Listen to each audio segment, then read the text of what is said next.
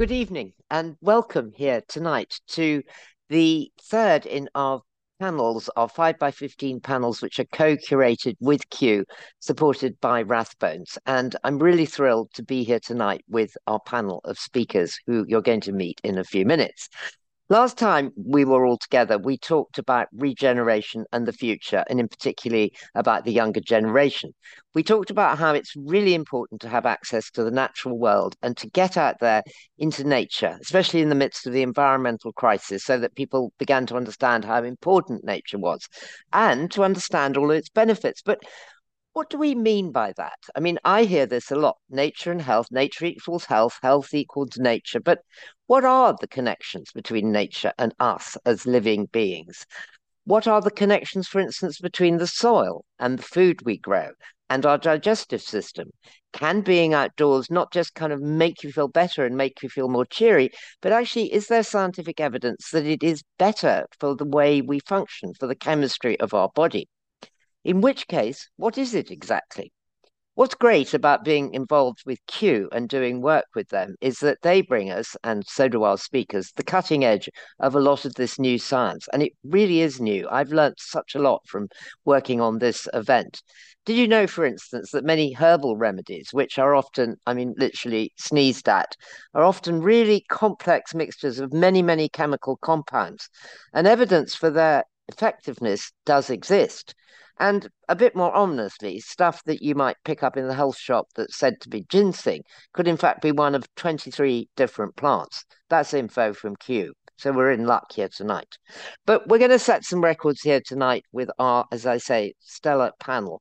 As usual, we're going to have some short opening remarks from all of them. And then we're going to have a discussion, and then we're going to come over to you for your questions. So do start right now putting them into the chat box, the Q&A box, and I'll come to them when I can. Um, Many of them have written books, and the details of all their books will be in the chat box tonight. So do have a look. And having read quite a few of these books, I cannot recommend them more. So the first people we're going to have, I say people advisedly, because this is the first time we've had a double act in that a husband and wife, David Montgomery and Anne Bilkey, are going to be talking together. And they're, in fact, authors of four quite extraordinary books about soil health, about the evolution of soil, and, in fact, about how, in their book, The Hidden Half of Nature, about our insides and the soil. It's really fascinating. They are going to do an extraordinary feat, and they're going to run us through the main findings of their books in about 7 minutes. David and Anne are joining us from North Seattle, where he is a professor at the University of Washington, the recipient of a MacArthur Foundation A Genius Award, and is the science writer and public speaker. And I've heard her speak, and she's absolutely wonderful, and her books are great. So, with no more ado, I'm going to hand over to them, and I can tell you all, you're in for a treat this evening. Anne and David, thank you. Well, thank you, Rosie, and thank you for everyone for being here. It's a pleasure to be talking to you from around the world. We are going to try and give you the highlights of four books that we've written over the next couple minutes. So let me get right into sharing my screen here, and we'll get into it. Anne is a biologist. I'm a geologist. We've spent a lot of time in the last 10 years or so thinking about the connections between soil and human societies. And we started out by looking at the broad picture, kind of the way you might expect a geologist to look at that. And that's in this book, Dirt, the Erosion of Civilizations, that I wrote back in 2007. And, the three main takeaways that we'd like to share with you in terms of what this book got into, other than, a geologist's view of how to look at the soil, is that societies that don't take care of their soil don't last. There's a very long and intricate historical record of societies that literally plowed through their natural endowment of fertile soils, much to their descendants' continuing detriment.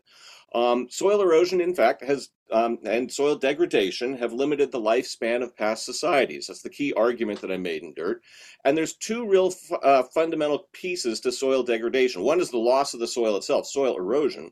The other one is the degradation of the natural fertility of the soil. And that translates into degrading soil organic matter and degrading soil life, the communities of life in the soil that Anne's going to tell you a lot more about, because That came up in researching later books. The other aspect I wanted to share about the dirt, the book, is that soil erosion is not just ancient history. So far, humanity has degraded about a third of the world's potentially agricultural land to the extent that it's not really viable for intensive agriculture. And there's a UN report from a few years ago that projected that over the course of this century, continuing with business as usual with conventional agriculture, we would degrade roughly another third of the world's capacity to feed itself through soil loss and soil degradation. That's not sustainable. Now, Dirt was essentially a backwards looking book that elucidated problems with how we've treated the land in the past. And Growing a Revolution, the book that I wrote after writing Dirt, is more what I like to think of as the optimistic sequel to Dirt, because it turns out that regenerative farming practices can actually restore soil fertility remarkably fast. Now, remember, I'm a geologist, so when I say remarkably fast, I don't mean by snapping your fingers, but it's kind of like that if you think about time the way a geologist does. Soils can be restored in years to decades, not centuries to millennia. In other words, it's very viable to rebuild the health and fertility of the degraded land around the world to help feed the world of tomorrow. And it turns out that farming and ranching practices that are regenerative, that actually build soil health, that regenerate soil fertility, could put a lot of carbon back in the ground. There's a lot of controversy about just how much carbon agriculture could put back in the ground. But based on the farms I've visited around the world and the data that we've looked at, I'm very confident that a lot of carbon could be put in the ground and that we ought to be running the experiment because there's lots of side benefits that would come from it that would benefit biodiversity, human health, and farm profitability even, and not just the climate. What are the secrets to regenerative farming? I visited farms around the world that had restored their soils on degraded farmland, and I came up with this simple mnemonic of ditch the plow, cover up, and grow diversity. Don't disturb the soil, sort of minimum tillage or no-till farming, planting cover crops, and growing a diversity of crops. In other words, these practices are just about the exact opposite of what we've been teaching in conventional agriculture for the last 100 years. And then there's the question of reintegrating animal husbandry into cropping operations, as we've learned that animal agriculture can actually help accelerate rebuilding soil fertility, but it has to be done right and very differently than it's being done today on a global scale. So at this point, those are the key takeaway points from Dirt and Growing a Revolution, and I'm going to turn it over to Anne for the second half of the books that we've written. All right. Good evening, everybody. We're just going to continue on here. So, The Hidden Half of Nature, this definitely was a book for David and I where you think you know things, but then you're presented with information and we're doing all of this research and we are having to learn how to see all over again. And in this case, see things that are invisible. That is basically the story behind The Hidden Half of Nature. And not only that, but it turns out that the microbial world and microbiomes in particular are really running the show in the soil, in our bodies, in plants, and in animals. And contrast sort of that general picture with how we have tended to see the microbial world over time. Most of the time, and COVID is a very present day reminder of all this, we've seen the microbial world as generally pathogens, bad actors, life forms that we should be eradicating. But we have big brains, people, right? We can hold two opposing thoughts in our minds at the same time. And so it is true on the one hand that there are some pretty dread pathogens coming out of the microbial world. But on the other hand, we know that we need microbiomes in our bodies and in the soil because they are, in essence, we have trillions of helpers out there. And this is pretty recent science. We didn't know about this 50 years ago, but whatever kind of a host organism is out there, their microbiome is basically helping them do three main things, all of which are needed to thrive and survive. They're helping their hosts get nutrients.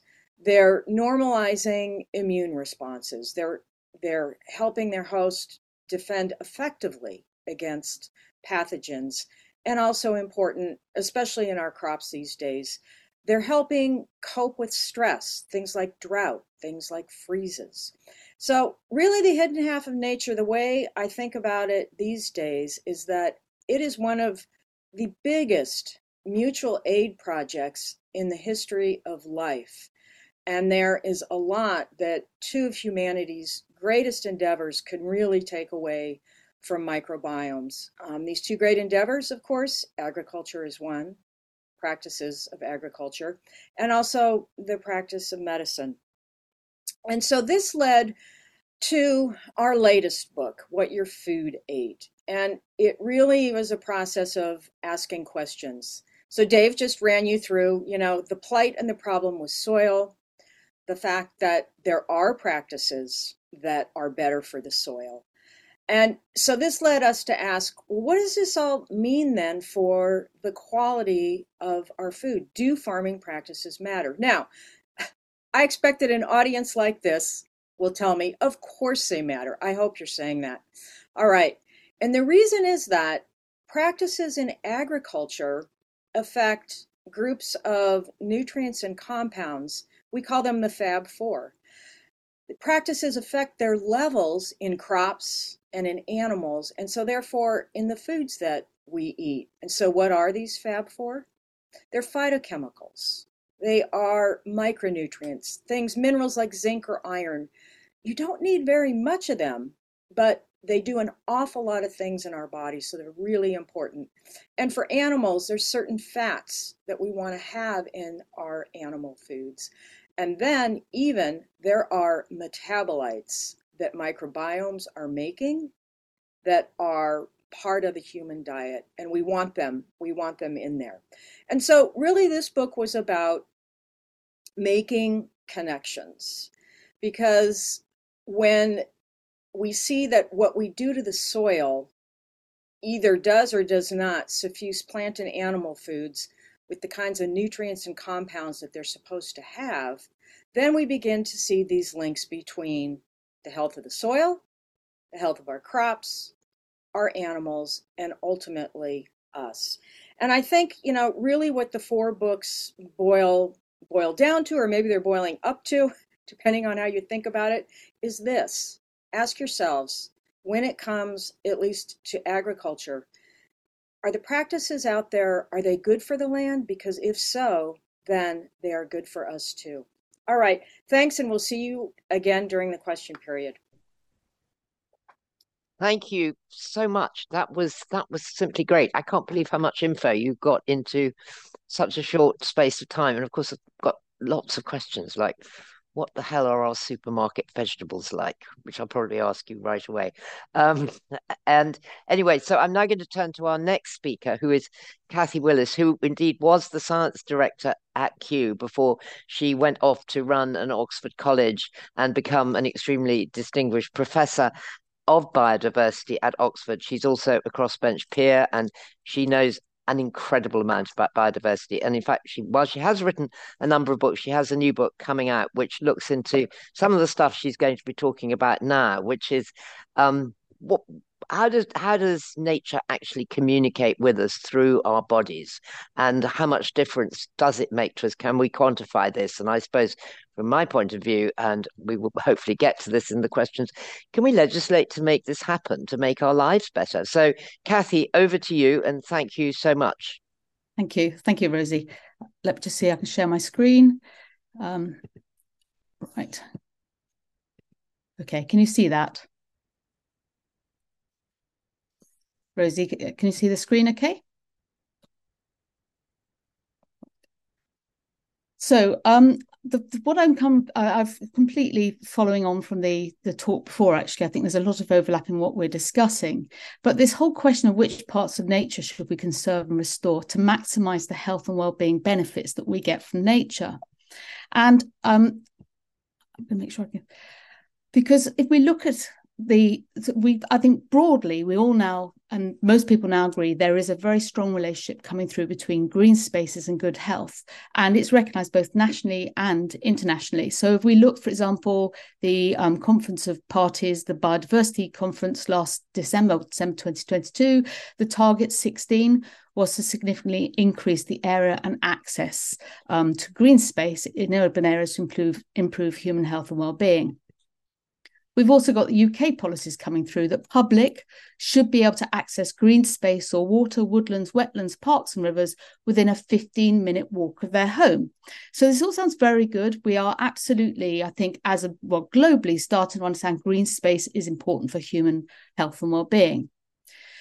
But what sort of green space are we talking about within 15 minutes of our homes? What's best for the health and well-being? So if I walk from 15 minutes from where I am right now in Oxford, I've got the Oxford Botanic Gardens, and I used to have the Kew Gardens outside my window. Is that the best sort of space?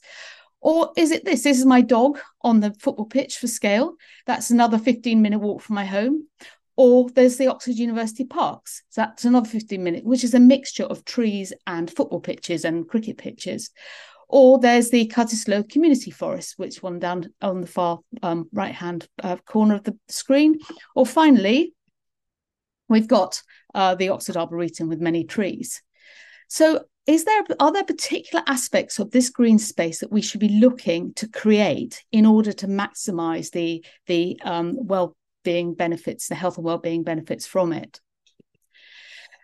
Now, what we do know, and I've done the last 3 years researching into this to write this book, is that there are a number of different interactions that happen to us physiologically and psychologically, direct interactions when we interact with different aspects of nature, and particularly our senses interact.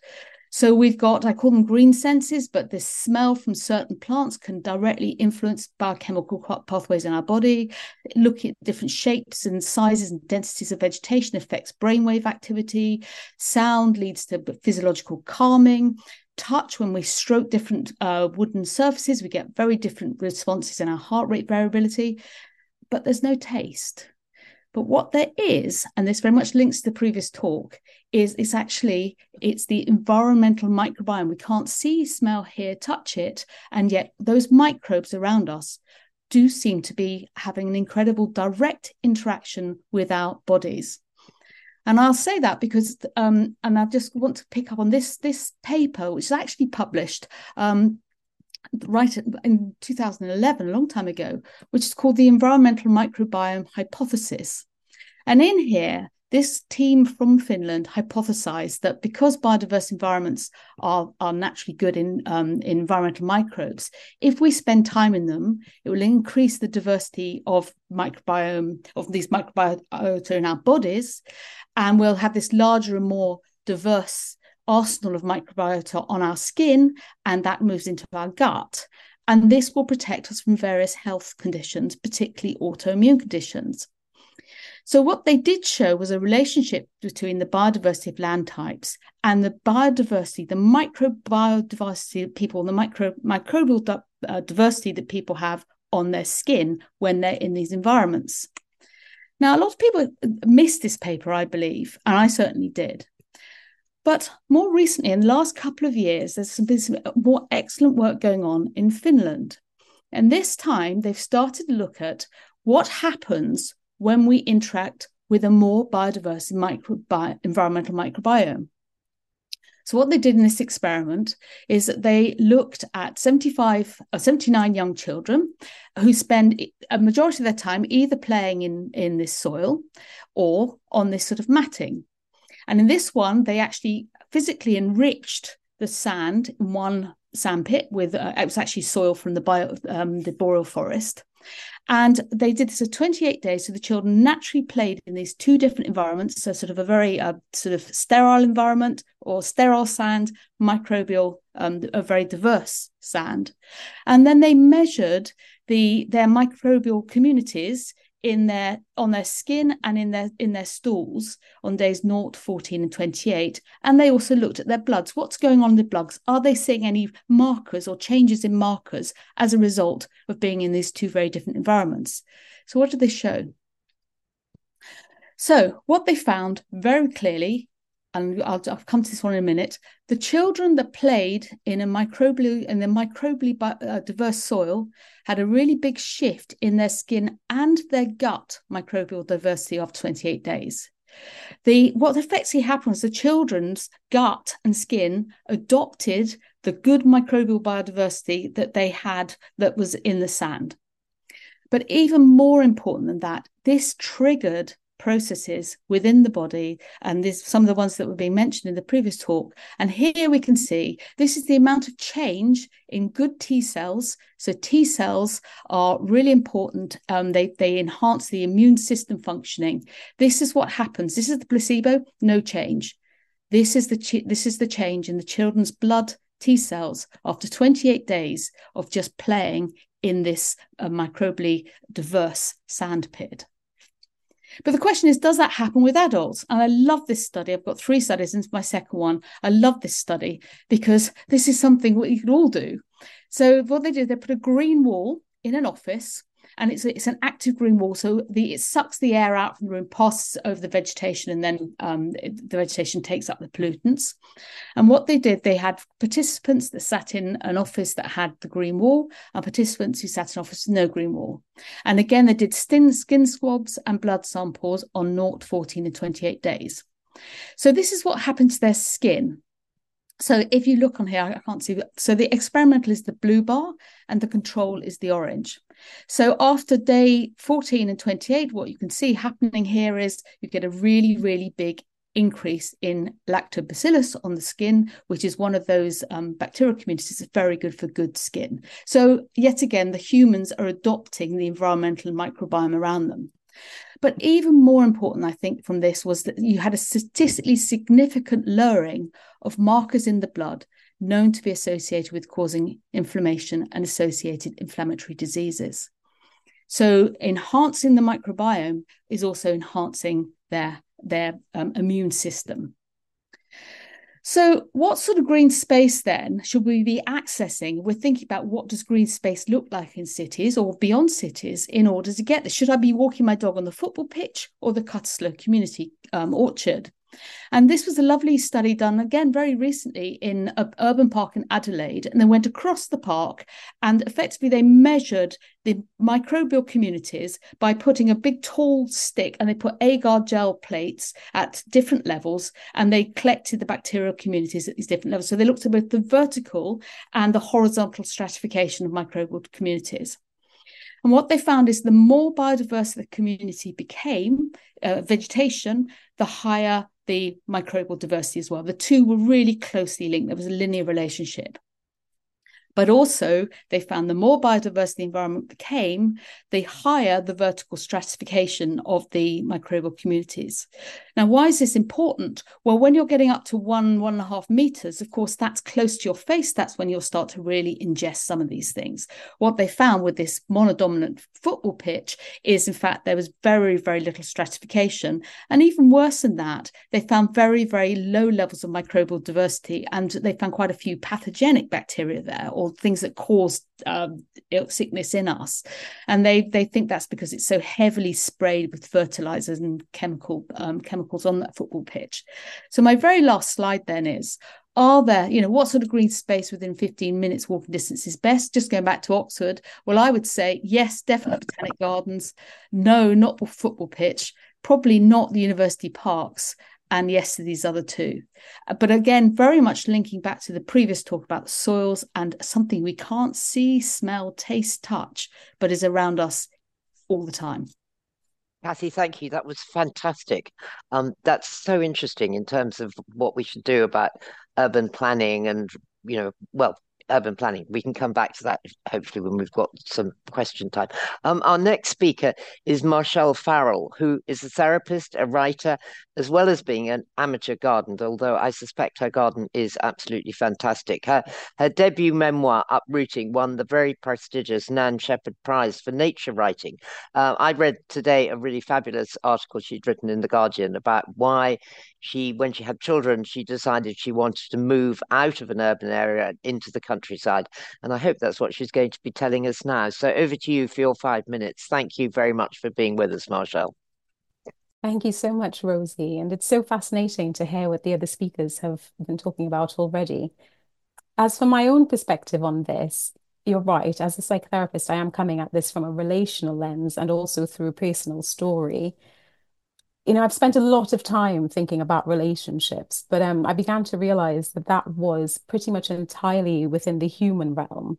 That all of the thinking and teaching about relationships that I'd experienced had only ever really been about relationships with other people and never about relationship with place, with the kind of outer landscape and its creatures that hold our inner landscapes.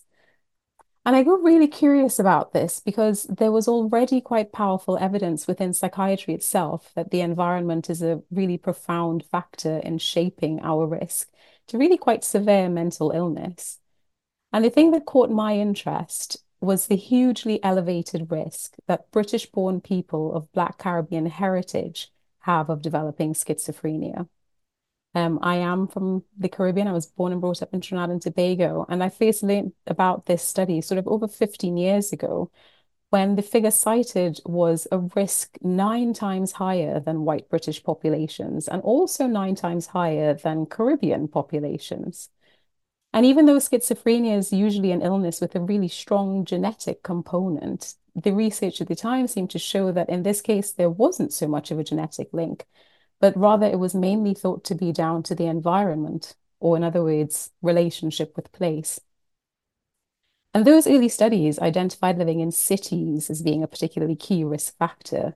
So it's no surprise that when I eventually came to have children of my own, who are British-born people of Black Caribbean heritage, and life presented us with a sudden opportunity to move to the countryside, we took it, despite my misgivings about being the only Black woman in the village.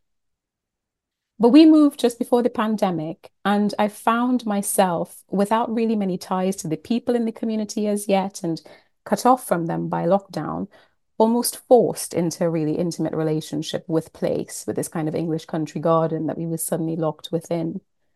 And through this intimacy, I had the really personal experience of just how profoundly life-altering relationship with place can be, and how much our external landscape can hold our internal one. And my relationship with the garden came to feel very akin to the therapeutic relationship and how it feels to be held by another mind in the therapy room.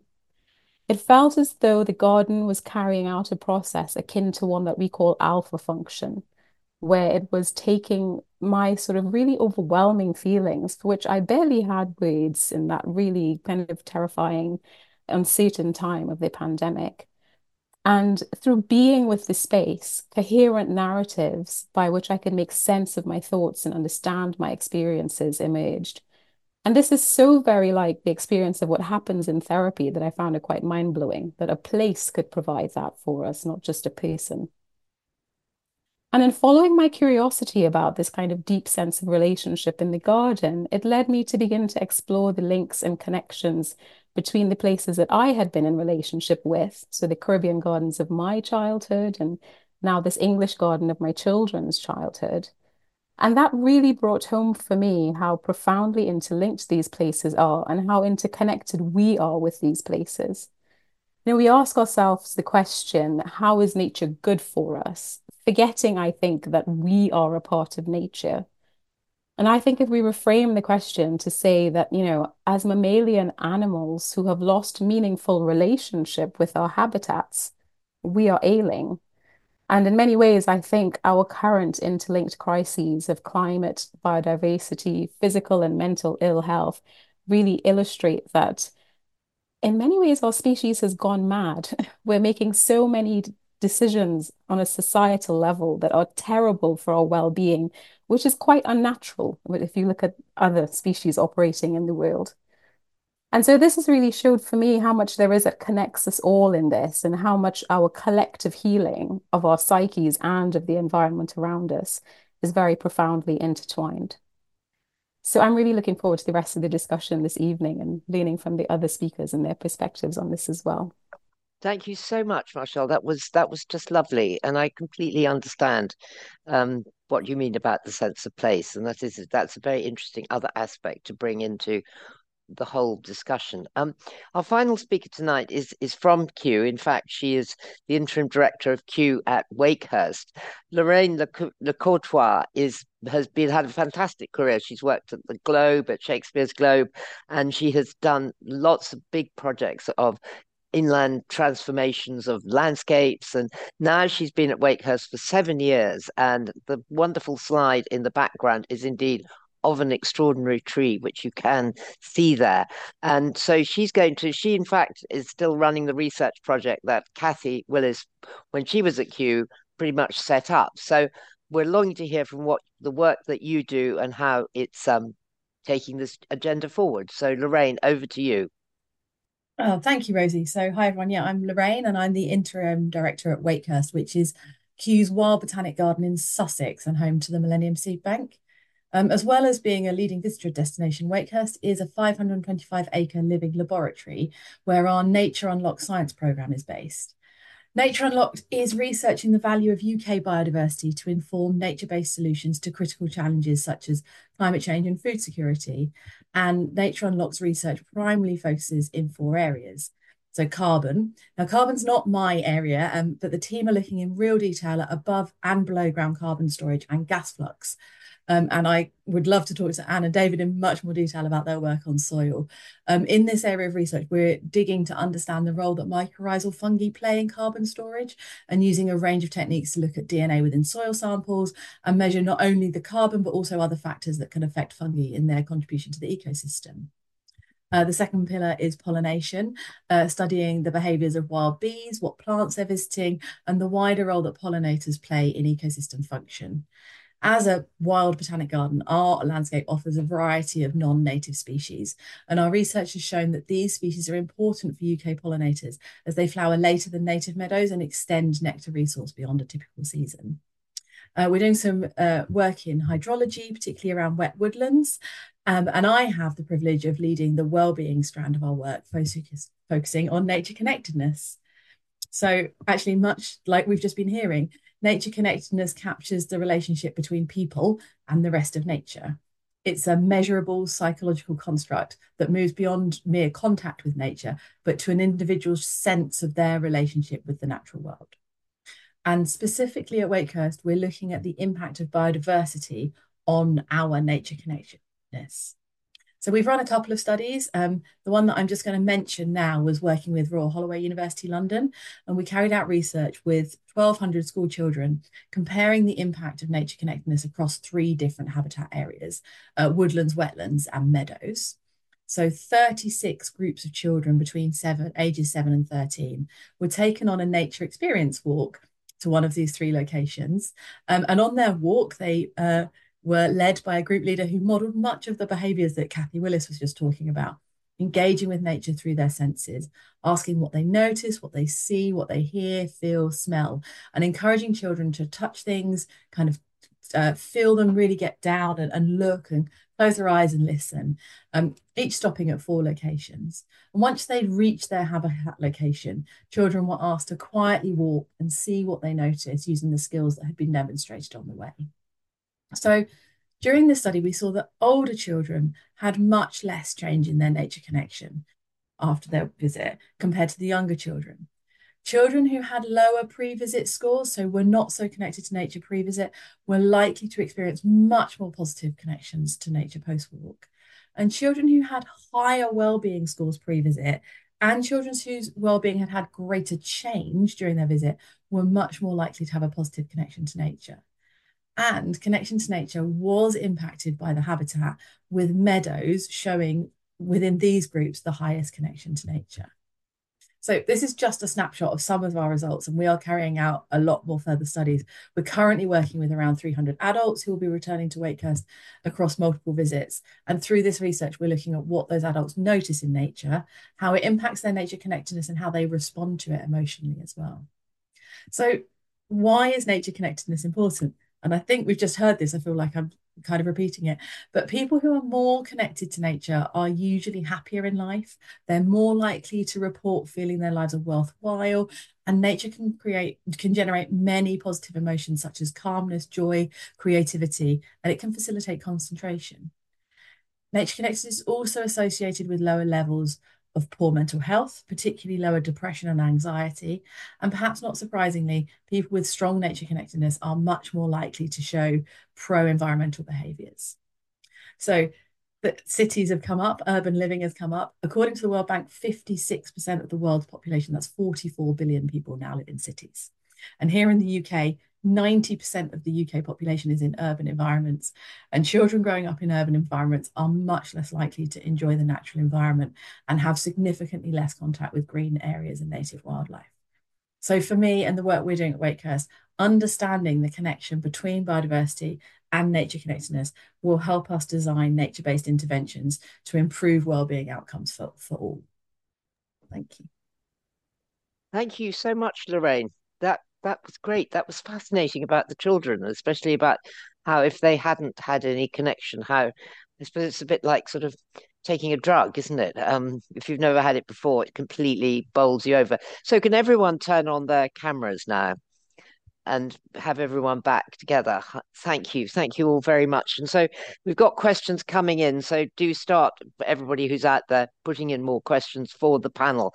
But David Nan, coming back to you. I mean, given the book you wrote about what your food ate, I mean, how bad or not bad are the vegetables that you buy in your case in Walmart, in our case in Tesco's? Are they really much worse? There's been a lot of studies that have looked at mineral declines in fruits and vegetables over the last 80 years or so, the last half century ish. The real answer is it's highly variable. But just for the record, we tend to buy our vegetables from small producers at farmers markets who we know how they grow them, because that's one of the things we kind of learned in writing What Your Food Ate, is just how big a difference the health of the soil and farming practices can make to mineral micronutrients, to vitamins, to phytochemicals, and to microbial metabolites, and to what our microbiome then has access to and can create in terms of metabolites for our health. So, it's well worth, if you look at, dietary choices, eating fruits and vegetables is a good one no matter how they're grown. Mm-hmm. But if they're grown in healthy, fertile soil, it's a far better choice, is how I would put it. And as usual on these issues, I would defer to Anne. Okay, Anne. I mean, given that for most people who don't have enough money, they tend to, certainly in the Western world, end up in a supermarket rather than at the farm shop. Right. Yeah. I think, Rosie, kind of the answer to that is we really, really want to just steer clear of ultra processed foods, because even if we've got lower levels of, say, the Fab4 in conventional food, what that means is we want to be able to at least take in what is there. Mm-hmm. And one way to do that is to kick the ultra processed foods out of the diet, because they're displacing these whole foods. So it's not to say, I mean, if food were so terrible, would there be so many billions of us, all scattered across the planet? I don't want to paint too dire of a picture here, but really, when it comes to dietary choices and incomes and so forth, in some ways, it's getting the stuff out of the diet that's not helping you is kind of step one. And that also means that you have the money that you were previously, perhaps spending on that stuff to start making food choices and food purchases, which are whole foods and that have, they're not completely devoid of the Fab4. So you're getting that in your diet. Yeah. And if I could jump in with one last of course. Sort of point on that, is that one of the things I was quite surprised to learn in researching Growing a Revolution was that all the regenerative farmers that I visited and sort of interviewed and sort of dissected the economics of their farms, their production costs for food that was more nutrient dense were actually comparable to conventional production costs, but they could get a premium for what they grew because there was more demand for it than we're producing. So if we look at the way we subsidize conventional agriculture and actually promote farming practices that are bad for land and bad for us, if we reconsidered that, the price differential would presumably shrink. yeah, I think that's such a good point. And I mean, thankfully, one of the things where the UK is in the middle of is transitioning the way we subsidize farmers. But Kathy, all that stuff is just so amazing. You just think, why doesn't every school in the Mm, land have a living wall, for mm, instance? mm. That would be a great use of their limited budgets because you'd get, presumably, you'd also get, I can't remember which one of you, whether it was Lorraine or you, but talked about concentration, for instance, that when you have that access to greenery, it helps you. How can Yes. we make this more part of our lives? Well, I think we need to bring it back into policy in the same way that all children should have access to water, clean air, etc., etc. We should also bring in that all children should have access to green nature. Mhm. And it doesn't. And the really interesting thing is that a green wall in the club, what they've found is, going back to the point you're making about concentration and how well children do in tests, it doesn't matter, or it doesn't affect so much from a socioeconomic background. If you can see green from your classroom window, they did this beautiful study in Spain. They showed every 3 months, they went back and tested it. Those children that see green from their classroom window did better and better and better in their tests, and their concentrations were better than those looking out onto a brick wall. Now, it wasn't, and they measured the amount of green the children went through on their way to school. And actually, that wasn't the strong relationship. The strong relationship was the fact that they're sitting there in the classroom looking out the window, and it's what they look out the window onto. But green walls in classrooms, and the impact of them in terms of cleaning the air as well, is extraordinary. The removal of pollutants is really very, very effective. So I think there are small things, but that has to be within sort of school policy. Now, everyone says, oh, there's too much, so much money. But think about how much money we spend on asthma and how much we spend on all of these other physical and mental health impacts that we could, by making one small change, bring about a really radical change in the interior environments that children are interacting with on a daily basis. That's just wonderful.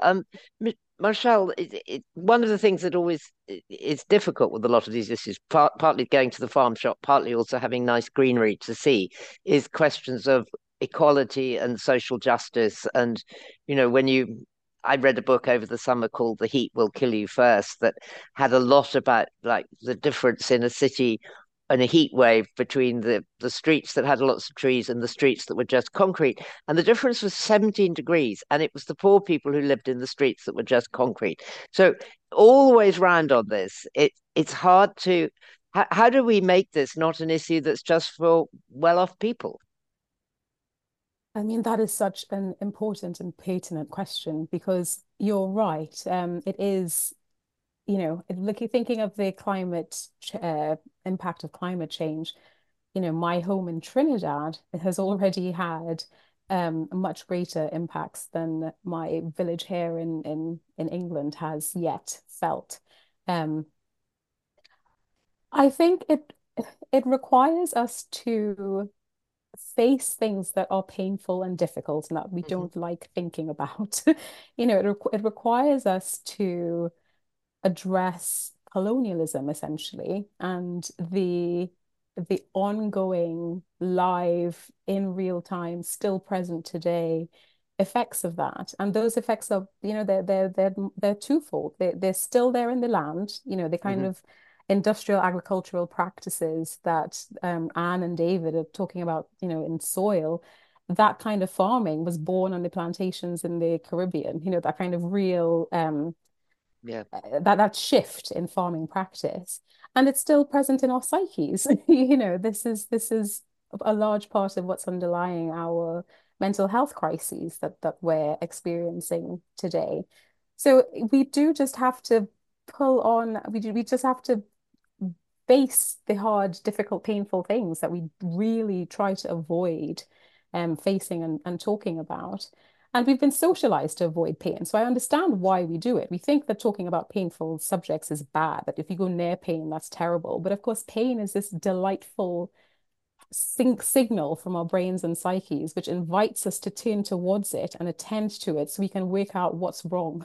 If we ignore pain, we never solve what's wrong. So I think we really have to together collectively look at these painful issues and talk about them. And that's the only way that we'll get anywhere.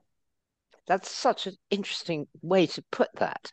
The sort of opportunity of pain to open up and look at something that we don't want to look at. I mean, I know that Q have been doing a lot of that sort of looking lately in your kind of agenda, Lorraine. And I mean, do you find though when, with children, do they when they first encounter the nature that you're able to set before them, do they think it's for them, or do they think that it's in any way an exclusive commodity? That's a really good question. And unfortunately, for quite a lot of the children we work with, they don't think it's for them. So particularly with the study I just talked about, we worked really, really hard. And I know that some of my teachers are listening, and I'd like to thank them for their work, to bring in students from schools that wouldn't have connections or wouldn't have access to landscapes like Wakehurst. And actually, we saw brilliant results in the research, but those experiences that those children had were so far removed from what is within 15 minutes of their house and the types of landscapes that they can access. And so we are, as you can imagine, doing a lot of work with that, looking at what can we do? What are the interventions that can be made in urban landscapes? How can we get children to experience different types of habitats and things to give them those experiences and give them access to those experiences? And I think Kathy talked about classrooms, but I think we can go much further. We should be looking at how landscapes are designed, what biodiversity we're putting into landscapes. How are we, is it about ecosystems? When we're designing a park, are we thinking about flat grass for playing football on, or are we thinking about the ecosystems that people are going to experience in that space? So unfortunately, the point of your question is, does everyone have access? And no is the answer. But do you think that after they've been to Wakehurst, they then feel a kind of ownership? A little bit. A little bit, yes. We have some evidence of that, particularly again from those children dragging their parents back. So we track which of those children said, we have to go and do this again. And we're getting really good uptake from those students, and also from the schools that are saying, hold on, we didn't know about this. Can you come to our school and teach us how to do this with our children? So we now have a nature connectedness teacher training program that we're putting together exactly to do that. So yes, although those schools that are coming from inner cities just don't have that opportunity, and coming to somewhere like Wakehurst, even going to somewhere like Kew Gardens, which is of course urban and you can access it through free public transport, but that's a big commitment for a school. It's a commitment in terms of time, but also resource.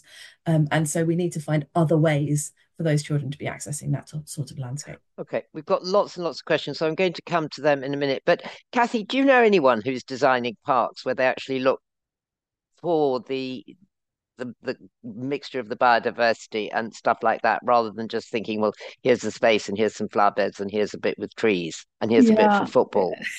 Not right now. I mean, we are doing some work now, starting to talk to, because everyone's got different budgets, and also if you look at people who are planting trees in cities, they have a very distinctive list based on, do they ruin the cars by dropping sort of nasty sticky mess on the windscreens, etc.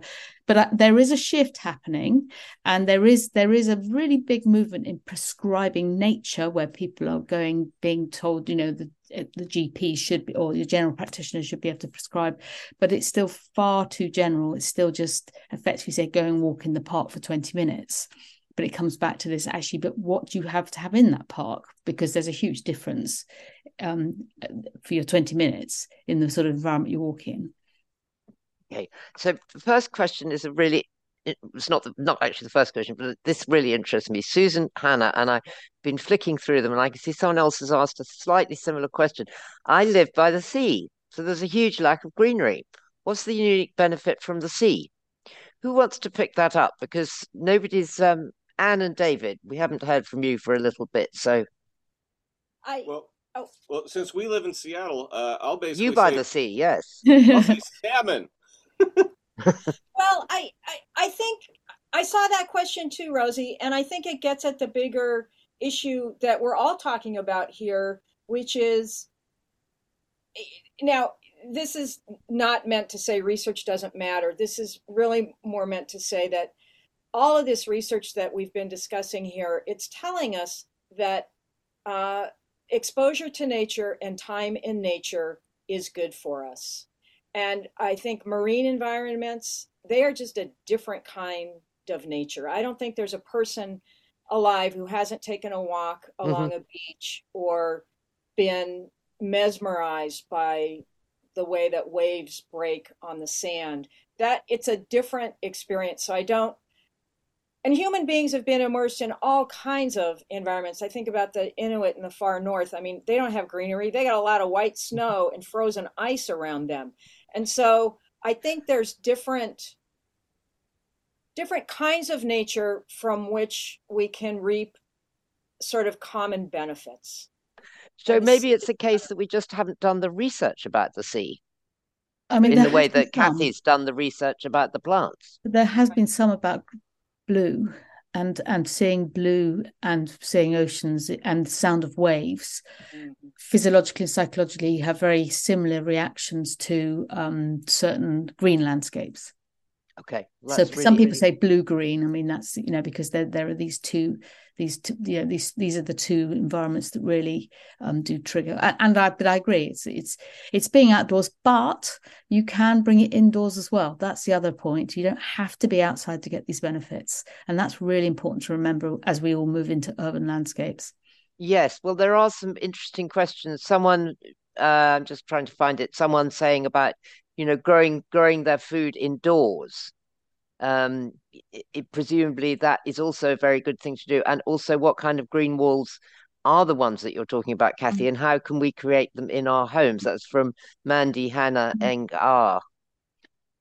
Well, I mean, what I did a bit of researching into these. I mean, the choice of plants just depends on actually what people. They most of the plants are really, really effective.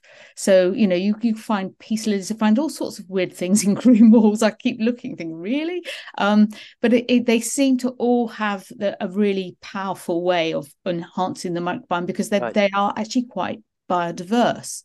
But there was a lovely study where they locked a spider plant in a completely clean room, sterile room, and they went back 8 weeks later to find the spider plant's microbiome had basically covered the walls, ceilings, the door handle, the whole lot.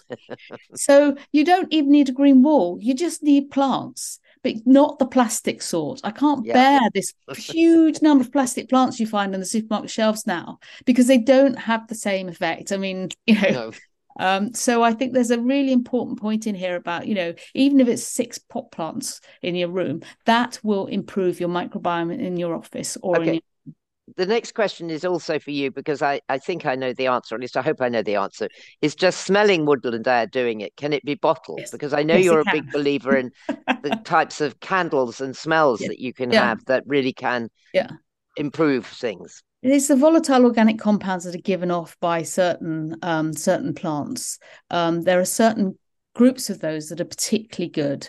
The limonene, which come from pines, and some of the citrus ones are really good. The cedrol, which comes from the cedar, and also from things like the Japanese hinoki oil. Those, when you smell those, the really interesting thing is that many of those compounds, when you breathe them in, you don't just breathe them out again. They pass across the lung membrane, and you find people who've walked in these forests have elevated levels of those compounds in their blood. And it lasts for up to 7 days after being in the forest. But the really interesting thing is they have elevated levels of these compounds, and they also have elevated levels of natural killer cells in their bloods. And natural killer cells are the compounds that the cells that go for cancers and viruses. And so there's lovely work coming out from Japan and China and South Korea showing this. And these papers are published in things like toxicology, oncology. They're not published in your ecology or biology journals. And so I think it's time that we also joined up the different levels of sciences or different parts of sciences to really start to understand these chemical interactions with nature and the microbial interactions with nature that we so often are missing. And if I say one more thing, I mean, if we want doctors to prescribe nature, we have to give them the same sort of information they get when they prescribe a drug.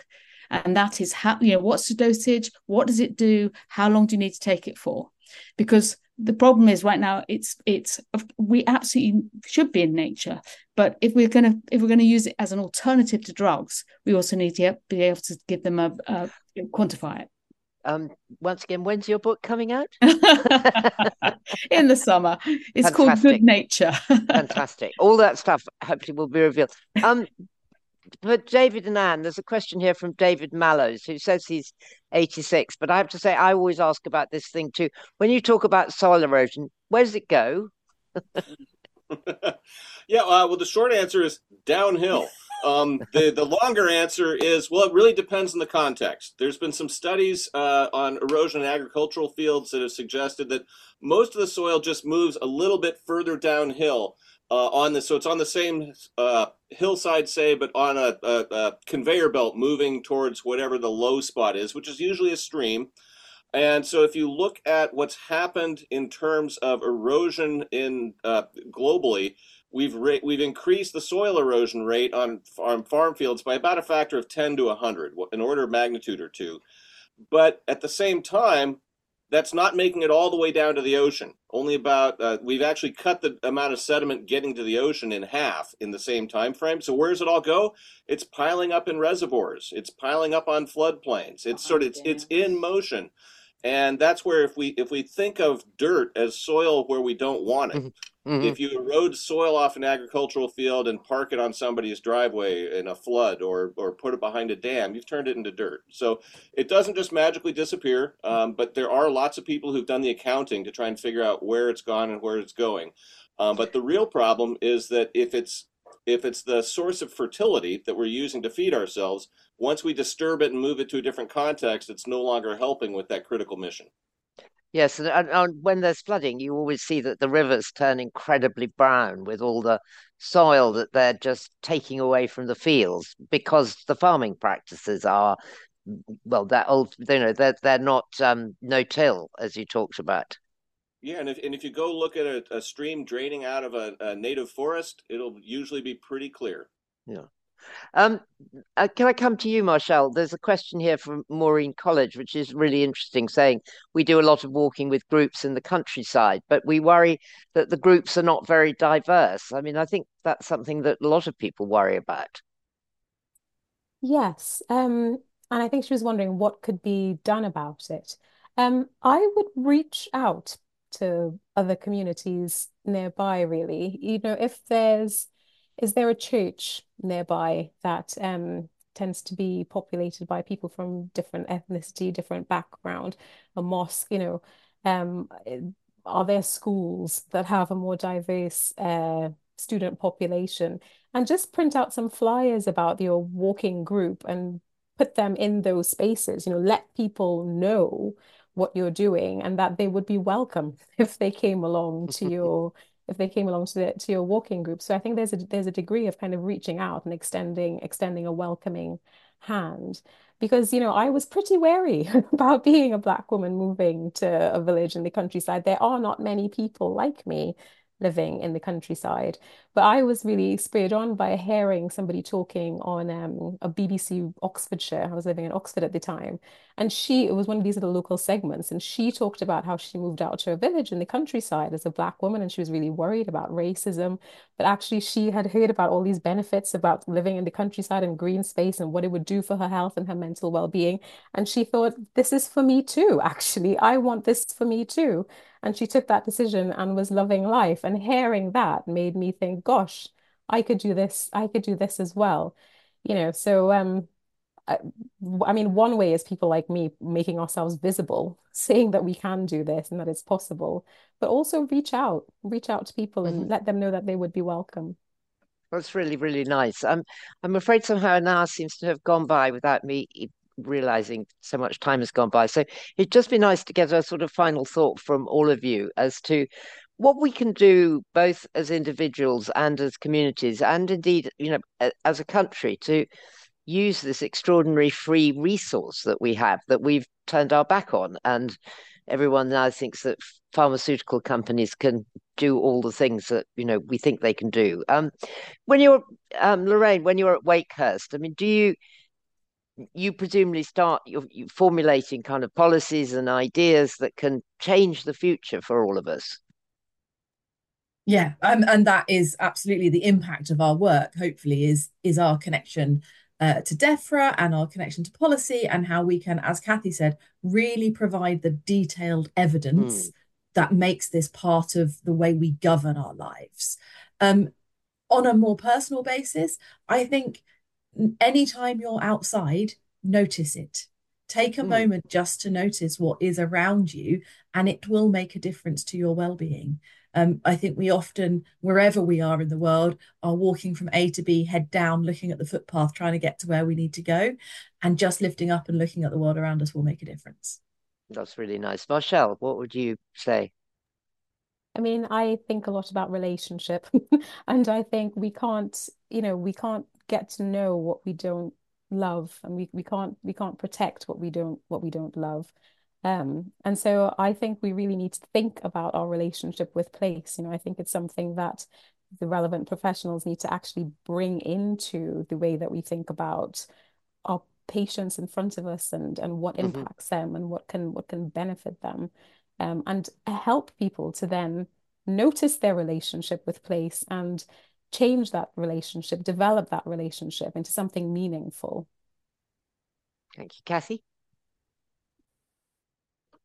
Yeah, I mean, I think my own journey has changed a lot since researching for this book. I started off by thinking of nature as a sort of this distant thing and something academic, and I've become much more. I mean, my house has been transformed. My husband complains bitterly because there's plants everywhere now, and we have things puffing smells out and etc. So I think that has it made you feel different? Absolutely, and also I think you're never too old to actually start to embrace nature. I've always thought of nature as being something that was sort of, either academic or something that, it was a bit of an annoyance having to do the garden. I don't mind having mud under my fingernails anymore. Whereas, actually I embrace that. It's great. And it's all those sorts of things. So I think there's so much, and it's a good news story. We hear so much bad news, but there's so much goodness in nature for our health and well-being. And we should just all embrace it, from the spider plant right the way through to the walking in the park. Yeah, that's really nice. I guess it's just always been a kind of Western maybe arrogance that somehow we can cut ourselves off from the thing that gave birth to us, essentially, and to which we're so entwined. Anne and David from your Seattle, what do you say to people when they ask you what are the things that they can do to embrace this? Yeah, I've been sitting here just sort of thinking and taking in everybody's comments, and it's kind of striking me that we need a great remembering. And what I mean by that is, I think that we have in our bodies and in our minds, and from our parents and grandparents, this innate, inherent part of human biology that knows how we feel when we are out in nature. And that if there was some kind of, a movement to remind us all that this exists inside of us, and it doesn't cost us, a dime to go out and take a walk somewhere, if, to points made here, that we need to build these kinds of places and preserve these kinds of places in our built and natural environments. So in some ways, this great remembering is maybe the planet's, biggest unknown conservation project, which is, hey, let's use our innate inherent biology, because we are indeed a part of nature. Thank you. Thank you so much. That was lovely. And thank you all, Lorraine and David, Marshall and Kathy. That was a wonderful evening. Go online and check out what we've got coming next, because we've got some other great events coming up with Kew and with Rathbones in the next couple of months. Andrea Wolf, Amitav Ghosh, some amazing speakers, and we look forward to seeing you then. And thank you all very much to you at home. And I'm sorry we didn't get to all your questions, but I know some of the speakers have typed in answers. Anyway, thank you again, and good night to you all. Good night.